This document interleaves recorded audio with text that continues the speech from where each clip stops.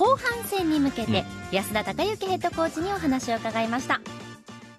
一回正月休みを入れて、だいぶリフレッシュも、選手たちできたと思ってますし、後半戦に向けてやっぱ前半の、終盤でなかなかできなかったこと、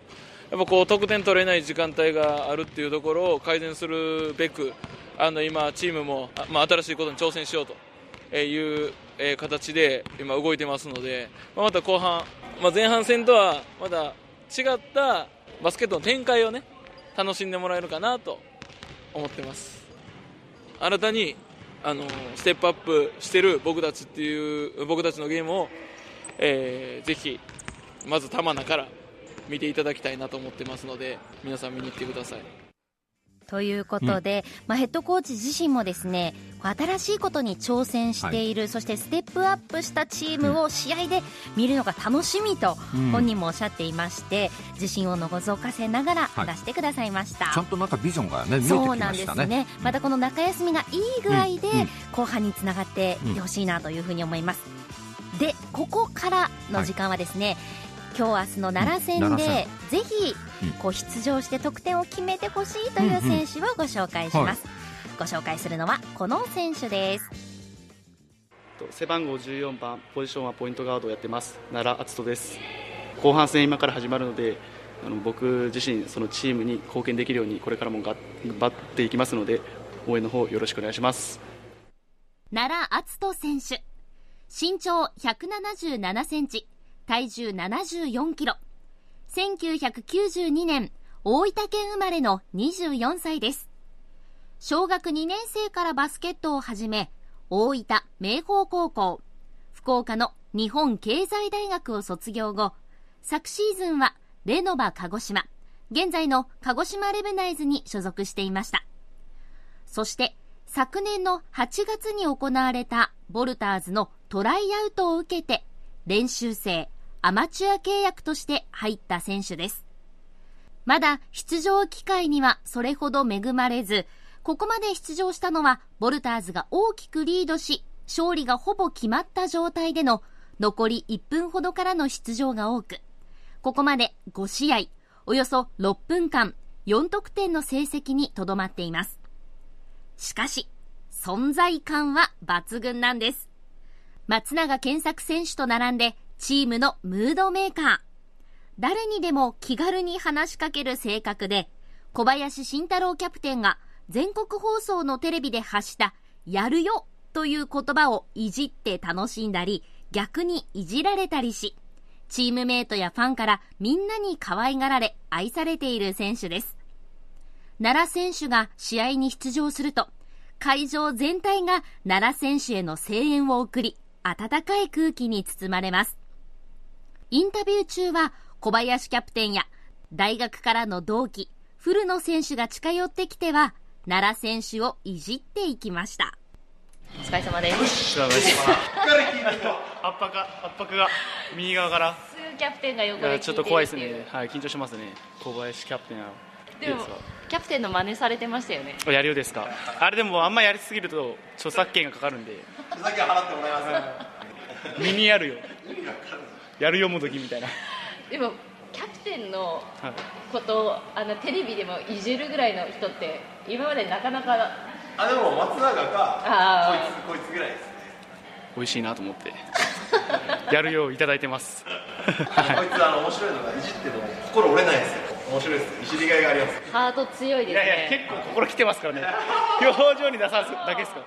ら。慎太郎さん優しい返しなんで、自分もこれからも持ち上げるんで先輩目の前に。いやあと大学も同級生の古野選手からの情報で、ラップがうまいって聞いたんで。なんかそれできないです。待ってください。その振りやばくないですか。やるよとかの振りならできますけど、ラップとか俺聞いた。ラップやんないの？やるよ。こいつと本当にしますの？自分が本当にやってることだったらできるんですけど、ラップは本当に。ラップ、こいつはもう本当、お前来んなよマジで。お前が来たらラジオどころじゃねえかろ。本当に。みんなに好かれる、可愛がられる性格のようです。そして何より真面目な選手でもあります。練習の時は最後まで残ってシューティングの練習をしたり、マネージャーの仕事を手伝ってモップがけをしたり片付けをしたりしている姿が印象的です。トライアウトから契約に至った経緯にはこんな要素もあったようです。安田ヘッドコーチの声です。もともと彼はアマチュア契約で取るっていう風になった時も、彼はハードワーカーだと思っているので、若くてキャリアはないですけども、その彼の練習に対する姿勢を周りの11人が見ることで、チームにいい刺激を与えてくれると思って取ったので。真面目でムードメーカーの奈良選手の存在が今のボルターズのいいチームワークにつながっているようです。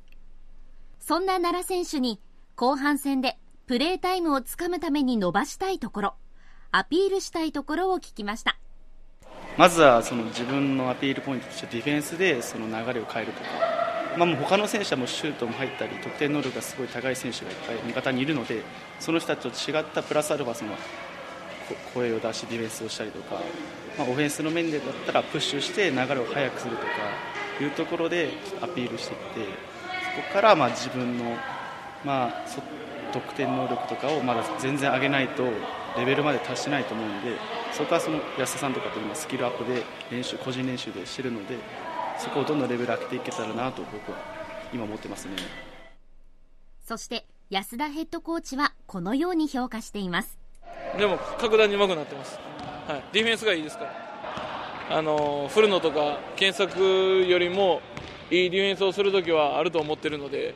やっぱそういう自分にしかない武器っていうものを彼もコートで表現してくれれば間違いなくチャンスが生まれてくると思います。応援してあげてください。今日と明日の奈良戦で奈良選手の出場、そして得点が見られるのか、後半戦どのようにプレータイムを伸ばしていくのか、奈良選手の活躍に期待しましょう。という背番号14番の奈良篤人選手です、今日明日は奈良戦ということで、また奈良つながりでも活躍が期待される選手でもありますね。そうですね。今日はこの後午後7時から、そして明日土曜日が午後2時から玉名市総合体育館でバンビシャス奈良との対戦です。この奈良は中地区6位ということで、落とせない試合となっているんですが、実はですね、今日明日の試合は JA 玉名の協賛でキッズサポートプロジェクトとして玉名郡、そして玉名市、荒尾市の小中学生は無料で招待されるということですので、ぜひ先着でオリジナルグッズのプレゼントなどもあるようです。お出かけください。また番組ではですね、ポッドキャストでもこの番組配信しています。ボルターズのフェイスブックページでは試合の最新情報など番組の情報などもアップしていますので、ぜひチェックしてみてください。以上、今週の週刊ボルターズでした。この時間は大熊本証券の提供でお送りしました。